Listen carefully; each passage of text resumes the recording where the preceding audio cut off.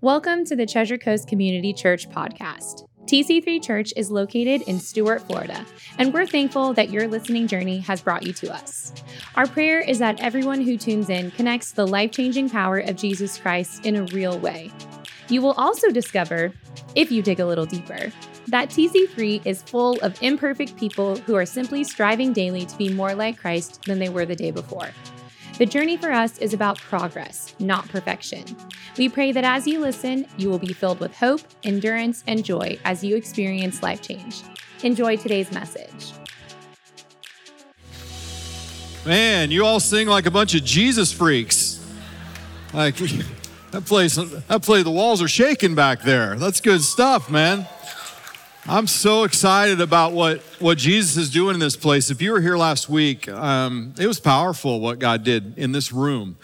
And when you think about the things that are happening right now, in the last couple of weeks, this is what's gone on. We've had 27 kids at our camp commit to Christ. We had rededicate their lives to Christ. And then at our Windshape camp, we had 18 give their lives to Christ. And now we have 40 and counting that are getting baptized next week.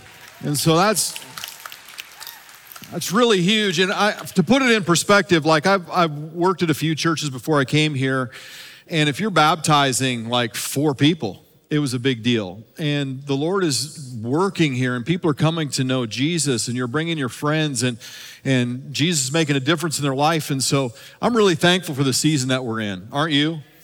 It's good. It's good. Now, last week, again, we had I believe, God, he just showed up in the house. And this week, I think it's going to be equally as good as well, if not better, because we're going to cover some tough territory that all of us will find ourselves in from time to time in life. And Stephen Covey, in his book, 7 Habits of Highly Effective People, number 2, the second habit is begin with the end in mind. And I'm a dad. Most of you know that. But what most of you don't know is that there were days and seasons that were really, really hard.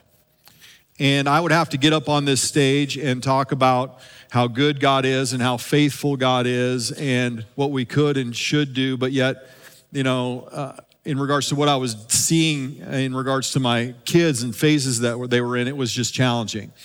And we were up many mornings at like 2 a.m. praying and making phone calls. And thank God the relationship has always been great with me and my kids. But there were some tough days. And if you're a parent, it's not for the faint of heart. It's not for cowards. It's a hard job. I'd also say if you're trying to make your way into adulthood right now in this culture, you got your hands full too. So it's not an easy world that we live in. But one of the things that helped me was that on our worst days, I had an image in my mind. And the image that I had in my mind was me and my wife sitting here, my 2 kids sitting here on the stage, and we would just process with you some of the challenges that we went through as a family. We would talk about where we got it right. We'd talk about where we got it wrong. And we would talk about the faithfulness of God. And all of it would be a message of hope and encouragement for the people that are here. Because a lot of times we look around and we see shiny people and we think everybody's got everything going right and they got their act together and everything is just lovely in their world, but not lovely in ours. And what I will tell you is that life is challenging for everybody.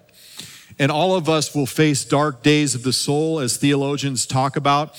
And us getting through what we're going through depends on the grace and the mercy of God and the community that we've surrounded ourselves with.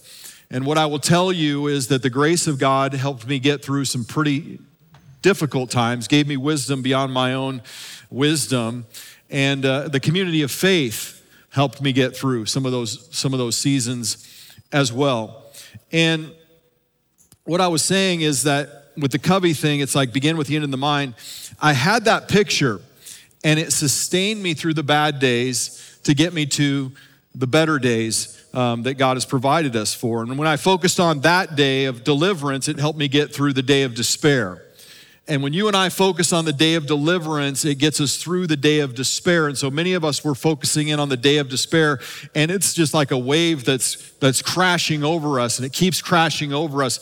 But if we focus on the deliverance of God, it will help us get through whatever we're going through. And before I get into the story of Elijah, I want us to get a mental picture of him. So he is God's man of faith and power. He's unorthodox. He's a big, hairy guy, big, huge Duck Dynasty beard. He wears animal skins. He lives out in the sticks. And God uses him to bring course correction to a king that is leading Israel away from God. And he brings a course correction not only to the king, but to the people of Israel, his contemporaries, his friends, and his neighbors. And it's challenging. So he prays, and there's a drought for 3 years. He prays, and there's a dead kid that comes back to life. He prays on Mount Carmel, and fire comes down from heaven. He prays, and then it rains again, and we see him outrunning a chariot, like, on a 14-mile, like half marathon stretch. And so we see God doing all of these incredible things through him, to where when you looked at what God was doing in him, it was supernatural. Like you would go, oh, that's not human. That's not from this world. It was supernatural. And when Elijah goes through all of that, he then finds himself in this space, and I want you to think about this, where he's overcome by fear and exhaustion. He's completely worn out, and he's afraid. He goes into this season of what I would call desperation. It's a season where despair is in his world, and I would dare say depression is in his world. Despair is when you can function, but it's really hard, and it comes and it goes. Depression, it comes, it sets in, and it cripples you. And so we would see Elijah experiencing both of these dynamics, even when he's in the center of God's will. And as God was with Elijah through his season of despair and difficulty and desperation, he'll be with you and he'll be with me. The cool thing that I see about this is God doesn't give up on Elijah. He keeps breathing life back into him. When he finds himself worn out, exhausted, ready to quit and give up, God keeps showing himself to be a good God and a faithful God, and he keeps finding Elijah, and he keeps breathing life back into him, and Elijah comes out of the situation on the other side stronger. And so we picture Elijah on the other side of despair. God is speaking. Elijah pulls his cloak up over his face. He goes out to the edge of the mouth of a cave. And the voice of God said to him, "What are you doing here?" He's gone through all of this ugliness, fought through the darkness of the soul, and then God is commissioning him. He's saying, "Listen, what are you doing here?" You have a picture of Elijah's leather face in your mind, where he is garnishing his strength to get up and to do what God has called him to do. There's hope when you look at his story. And the lesson about Elijah is that when we get down, we don't stay down. God won't allow us to stay down. He'll keep trying to pick us up, trying to move us forward, and trying to get us into that space where we need to be. And even the best of us, you need to hear this, even the best of us get discouraged. You go into the Old Testament, Moses, who was one of the greatest leaders ever, he got so discouraged that he said, "God, just take me out. I want to be done." And then you go into Jonah's story as well. He preaches this incredible revival. A bunch of people reconnect with God, they repent, and he's like, "God, take me out. I'm done." And then you dig deeper and you see in the New Testament, you see Paul, he's ministering in Asia. And it says in Acts that he despaired even to his life. And then you get back to Elijah. Elijah, he's doing exactly what God has got him doing. And Ahab goes back and he sees his wife, Queen Jezebel, who is completely against God and God's ways. And he tells Jezebel, he's like, "Listen, honey, fire came down from heaven. The prophets of Baal have been put to death. The prophets of Asherah have been put to death." And so Elijah is trying to put an end to idol worship in the kingdom. He wants everybody to come back towards God and have a relationship with God. And then what's interesting is that Jezebel sends a message to Elijah. And she says these words, "May the gods deal with me, be it ever so severely, if by this time tomorrow I do not make your life like one of them." After Mount Carmel, Elijah's dealt with idolatry. He's dealt with the prophets of Baal. And now Jezebel wants to take Elijah's life. And what I would say is be careful when there are victories in your life, because victories have a way of making us vulnerable. We've climbed these mountaintops and then all of a sudden something happens. Like when you go into the Old Testament, King David was blowing and going in regards to unifying the country, taking over land, bringing people together to worship God. And then he stays back when the kings went back to war. And that's when he found himself in trouble, because on the other side of success, oftentimes there's a cliff, and victory can create vulnerability. Noah spends a ton of years building an ark, right? And so then he rescues his family. The flood comes, and then we see him on the other side of the ark after he and his family have kind of restarted, right? God's plan for planet Earth. We see him getting pass out drunk. Like he is drunk in his tent. This is the person that God calls and God uses. And so we need to be careful that on the other side of success, there is oftentimes a cliff. And Elijah's coming off of this mountaintop experience. Jezebel wants him dead. So it says that Elijah was afraid and he ran for his life. And he came to Beersheba and he left his servant there. Now that's an important piece of information. He leaves the one who was closest to him at Beersheba, while he himself, it says, traveled a day's journey into the wilderness. He came to a juniper tree, a broom bush, and he sat down underneath it and he prayed, and it says in the scriptures that he might die. This is the person that God was using in an incredibly mighty way, and he wants to die. He's like, "I've had enough, Lord." Ever felt that way? He's like, "Take my life. I'm no better than my ancestors." And Elijah is afraid. He runs for his life. Beersheba is as far as you can get away. It's as far south as you can go. He finds a juniper tree and he sits down underneath it and he wants to die. How could this happen to somebody who was as courageous as Elijah? How could this happen to somebody who would confront a king on God's behalf? How could this happen to someone who, when he prayed, like dead things came back to life? When he prayed, it would rain. When he prayed, fire would come down from heaven. Who, under the supernatural power of God, would be able to run as he ran? How could it happen to him? It could happen to him because every single one of us, stage to the back of the house, we all have to deal with discouragement. And when we experience despair and even depression, quick encouragement, it isn't the cure. A God who walks us through the valley of darkness is the cure. That's why in Psalm 23, it's such a cool section of scripture that says, even when we walk through the darkest valley, we will fear no evil because you are with us. God is with us. So we don't need some pithy answer to get us out of despair and discouragement. We need a God who will walk with us through those dark days of the soul. Discouragement is this cloud that kind of comes into our world and turns minor problems into major issues, and it strikes the best of us. Charles Spurgeon, he was known as one of the greatest preachers ever, still known as one of the greatest preachers ever, but he frequently thought about quitting. And he had bouts of despair and depression. And in a moment of honesty, he told his congregation this. He said, "I have spent more days shut up in depression than probably anybody else here." Discouragement hits all of us. I'm thankful he didn't quit, because I quote him probably at least once a month. But discouragement hits all of us. Martin Luther, the father of Reformation, the one who is kind of credited for how we do church the way we do it, especially us as a Protestant congregation. Like, it's said that he would go into such areas of darkness that his wife would literally take all the knives out of the house and hide them because she was afraid he might take his life. He said for more than a week he was close to the gates of death and hell. He trembled constantly. He couldn't find thoughts of Christ, only of desperation and blasphemy against God. Mother Teresa talks about dark days of the soul that she experienced in Calcutta. A recent survey Barna took in 2022 stated that 42% of pastors right now are thinking about quitting. They're thinking about quitting because of the stress of the job.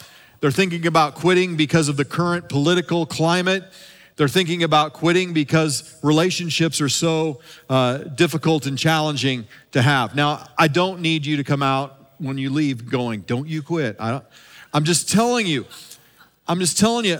all of us struggle with despair and discouragement from time to time, and we have to realize that that's a fact. Even the best of us get discouraged, and the enemy wants you and I to get weary in well-doing. My grandma, she immigrated from Poland, and I have her Bible in my office, and it's this little beat-up Bible, and if you open it up, you'll see in her handwriting, it says, "Don't grow weary in well-doing." And I look at that Bible from time to time, and I think about the life that she lived, and she didn't. And because she didn't, it encourages me. You're not alone in your despair. You're not alone in your difficulty. You're not alone in your discouragement. We have a God who walks through it with us, and the greatest Christians in history wrestled with it. But they got through it.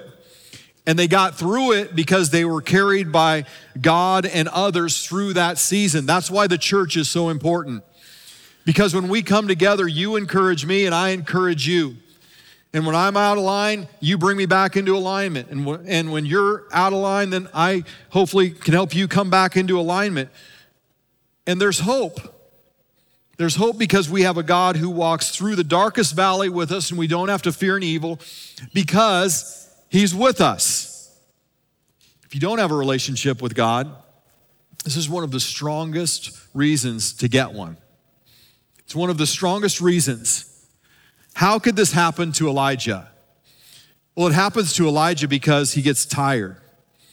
He's exhausted. Now think about it. He's public enemy number one for a long time. Like every moment of the day, he would be thinking about his surroundings. He would be thinking that Jezebel has people that are out to kill him, and it would be stressful. So he would be tired and exhausted because his life was in constant danger. He's just come off of a Mount Carmel experience to where he's prayed and God has moved, and he's been on the run and he's been on the move.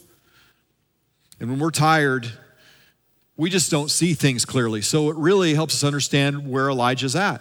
When we're tired, we don't see things clearly. Reminds me of the story of the wife who comes to her husband and she said, I'm going to leave you because you're addicted to antidepressants. And he said, well, that'll work because if you leave, then I won't have to take antidepressants. Like sometimes our thinking, it's a little bit off. And even when we look inside, it's a little bit off because we either inflate ourselves above where everybody else is, or we deflate ourselves because of where everybody else is. We don't think clearly. And when we're tired, we lose our focus, and that's what happened to Elijah. He lost his focus, and when we lose our focus, we lose our way. And that's what happened to him. Another thing that happened to Elijah was that he separated himself relationally. Isolation, it fosters despair. Elijah, he hikes a day into the wilderness and leaves his closest companion behind. His closest companion should have been with him. Even when Jesus withdraws, right? He withdraws in the Garden of Gethsemane. He takes 3 with him. Oftentimes you see Jesus taking people with him when he withdrew. Discouraged people, though, are incredibly lonely people. Discouraged people look for trees in the middle of nowhere that no one can find so that they can be left alone in their despair. Discouragement is when courage is taken out, and encouragement is when courage is placed inside of the heart and the life. And Elijah is by himself, and he's at a place where it's discouraging. When you're in that place where your world is discouraged, maybe there's despair, maybe you're desperate, find people who will put courage in. Go to God who will put courage in. Go to places that will put courage in. Get away from people that will take courage out. Get away from places that will take courage out. So Elijah, he isolates himself. Elijah's tired. But then he gets caught in this thing called the self-pity trap. And that happens when you're on the ropes and when discouragement is starting to set in. Self-pity tells lies to the person that is trapped. The self-talk becomes incredibly negative, destructive, and bad. Self-pity exaggerates everything. Like, nobody likes me. Nobody likes me at all. Well, here, let me help you with that. Not everybody's met you. Okay? So don't exaggerate. Self-pity fosters a victim's mentality. It's like Freud, if it's not one thing, it's your mother, right? It fosters a victim mentality. And it unfairly compares. Like he's comparing himself to his ancestors. God never called him to be what his ancestors were. He called him to be the best version of who he could possibly be. Same as with you. You don't compare yourself to anybody but Jesus Christ. And your job is to be the best version of Jesus that you can possibly be. That's my prayer daily, is that I can be the best version of Jesus that I can possibly be. Self-pity creates these unrealistic expectations, and it increases the despair in our world. God's not going to leave us. He's going to walk with us through the darkest of valleys.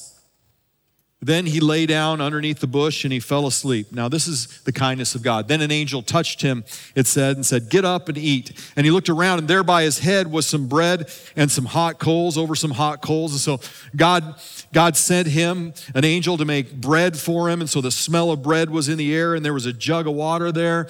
And so God sustains him. And then Elijah eats that, and then he falls back asleep again.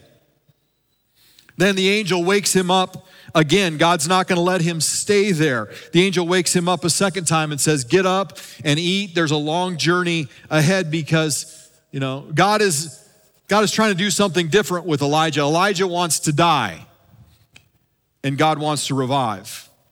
God wants Elijah and you and I to be restored. He wants us to be refreshed. He wants us to be invigorated for the road and the journey and the purpose ahead. And God incredibly speaks kindly to him. He doesn't yell at him. He doesn't bark at him. He doesn't belittle him. He speaks kindly to him. And he takes Elijah through a healing process. And that's oftentimes what you and I require when we find ourselves in despair. We need a healing process. So he got up, strengthened by what he had eaten. He travels for 40 days and 40 nights to the mountain of God, where Moses had received instruction from God.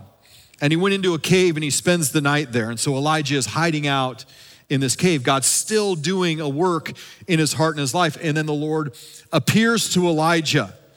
The word of the Lord came to him and said, what are you doing here?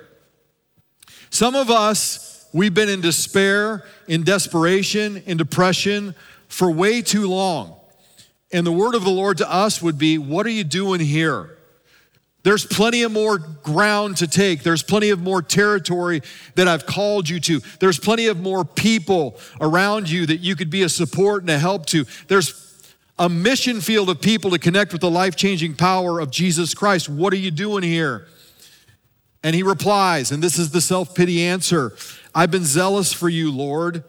The Israelites, they have rejected you. They've torn down the altars and put your prophets to death. And he said, I'm the only one left. Now they're trying to kill me too. Listen, some of that is true, but most of this is not. Why is he so depressed? He's really depressed because he can't change the people that are around him. And oftentimes, that's the source of our depression or our discouragement. We get so discouraged because we can't change the people that are around us. Listen, changing the people around us, around you, around me, it's not our job. It's God's job. Let's let him do that. Let's be who he's called us to be in the middle of it. So let's not get discouraged when people around us don't do what we tell them to do. They bend their knee to God, not us. And he's discouraged because he feels alone. And oftentimes discouragement creeps in when we feel alone. And if you're a child of God, you're never, ever alone. He's believing a lie.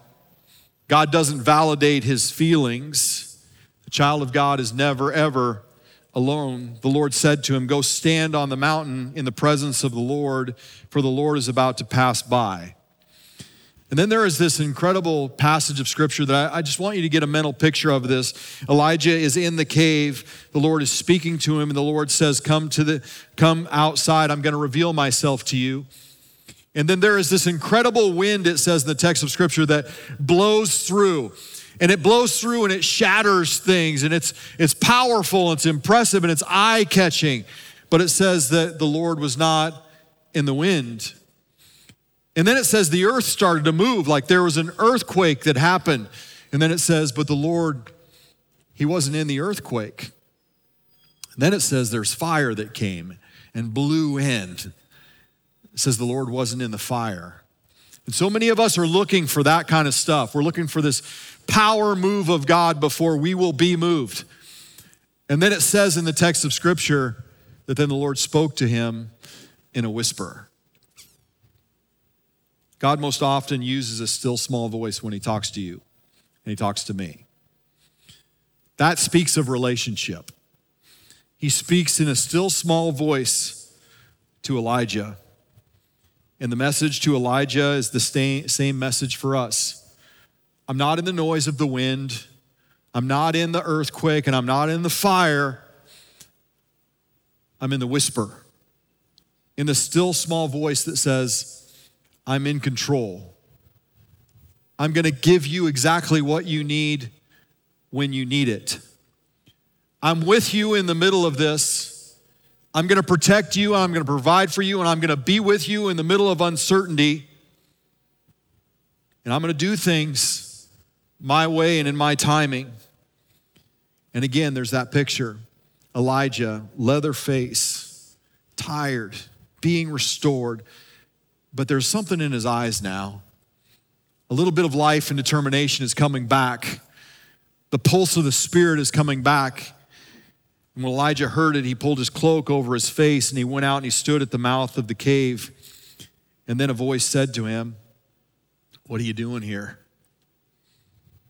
And then it's self-pity round number 2. Listen, I have been incredibly zealous for you. The Israelites, they have rejected you. They've torn down the altars. They've killed the prophets, and now they're trying to kill me, and I am the only one that's left. God doesn't even really direct much attention towards that. He says, listen, I got a mission for you. I got a couple of kings that I want you to anoint because that's what prophets do. I got a job for you. I want you to anoint and raise up your successor. I got a job for you. I got a mission for you. And the Lord told him to go back the way that he came. And then he said to him, he said, listen, by the way, there's 7,000 people that have not bent their knee to Baal. You're not alone. You and I are not alone. He draws him out of the cave of despair. He reframes his narrative, and he gives him the plan that he has for his life. And so then the question that God posed to Elijah is the question that you and I have to answer when we find ourselves in despair. Perhaps we're there right now. What are you doing here? Why are you hiding? Why are you holding back? Why have you let discouragement derail you? And then the bigger question on the heels of that is, what are you going to do about it? And what are you going to let God do in you? What can we learn from Elijah? When we get discouraged, we need to prioritize rest. Elijah got tired. And when we're worn out, the world goes dark quickly. If you've raised kids, again, when they're tired, the world is dark quickly. With us, the world goes dark quickly when we're tired. That's why God instituted a Sabbath. And God instituted the Sabbath not just so that we could get rest, so that we come into church and this would be considered rest. He instituted the Sabbath so that we could actually rest, breathe in, breathe out. God didn't need a Sabbath because he was tired. God put it in place because he knew that we would get tired. I like what Isaiah 58:13 says about honoring the Sabbath. He said, if we honor the Sabbath, we'll find joy in life. And it says that we'll live the high life. And I don't know about you, but I want to have joy in my life, and I want to live the high life that God offers. And so I'm prioritizing rest. What do you learn from Elijah? Develop godly go-to relationships. Godly go-to relationships. Those are fostered over time. Those are crock-pot relationships. Those are relationships that you pour into. Those are relationships where you allow people to pour into you as well. We're built for community. That's why it says, forsake not the assembling of yourselves together. And if we don't have community, we will get discouraged and we will get picked off. So we learn from Elijah that we need to develop go-to relationships. And then we also learn from him that we need to allow, sometimes when despair creeps in, this is super practical. When despair creeps in, we need to allow God to take us through a restorative process, whatever it might look like. For some of us, a restorative process means that we start getting serious again about our relationship with God and prioritizing time with the Lord in the Word and in prayer. For some of us, it means that we commit to being in church more than we've been in church, and not just being in church, but getting into the community and the life of the church. For some of us, we need a strategic spiritual retreat. For some of us, our process may include professional counseling. It's wise to get a checkup from the neck up every once in a while. It's necessary every once in a while. I think about it, and many of us, we have carried problems and burdens for so long, but listen, if your arm was broken, you'd go to the doctor and get it fixed. If there's something that's been reoccurring in your mental, emotional, spiritual state, go to a counselor and let them process it through with you. And don't cheat the process.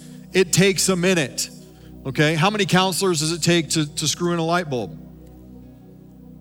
Just one, but it takes 9 sessions. You can't cheat the process.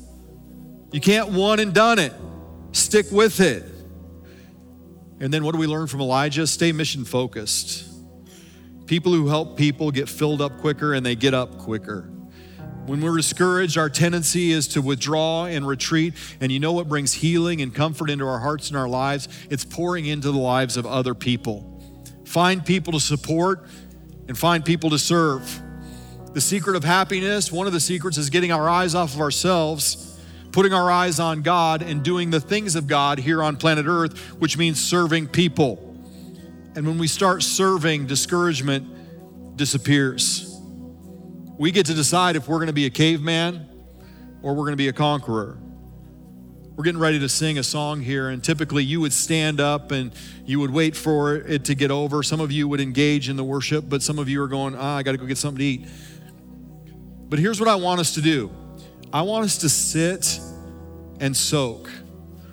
The song that's being sung is called Run to the Father. And as you listen to the words of it, some of you just need to close your eyes and put your head in your hands.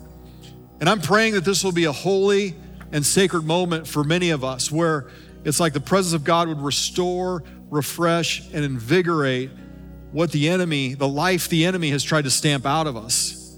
So let's do that. Let's run to the Father this morning.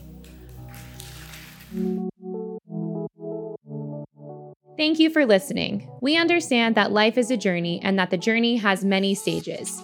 No matter what stage you're in, TC3 is a place where you can plug in and be poured into. So if you're looking for community, we would love to connect with you. Start by hitting the subscribe button, then click the connect link in today's episode. This is your opportunity to join in on what God is doing at TC3. We are confident that He's just getting started with us and with you. We look forward to sharing more of the path with you.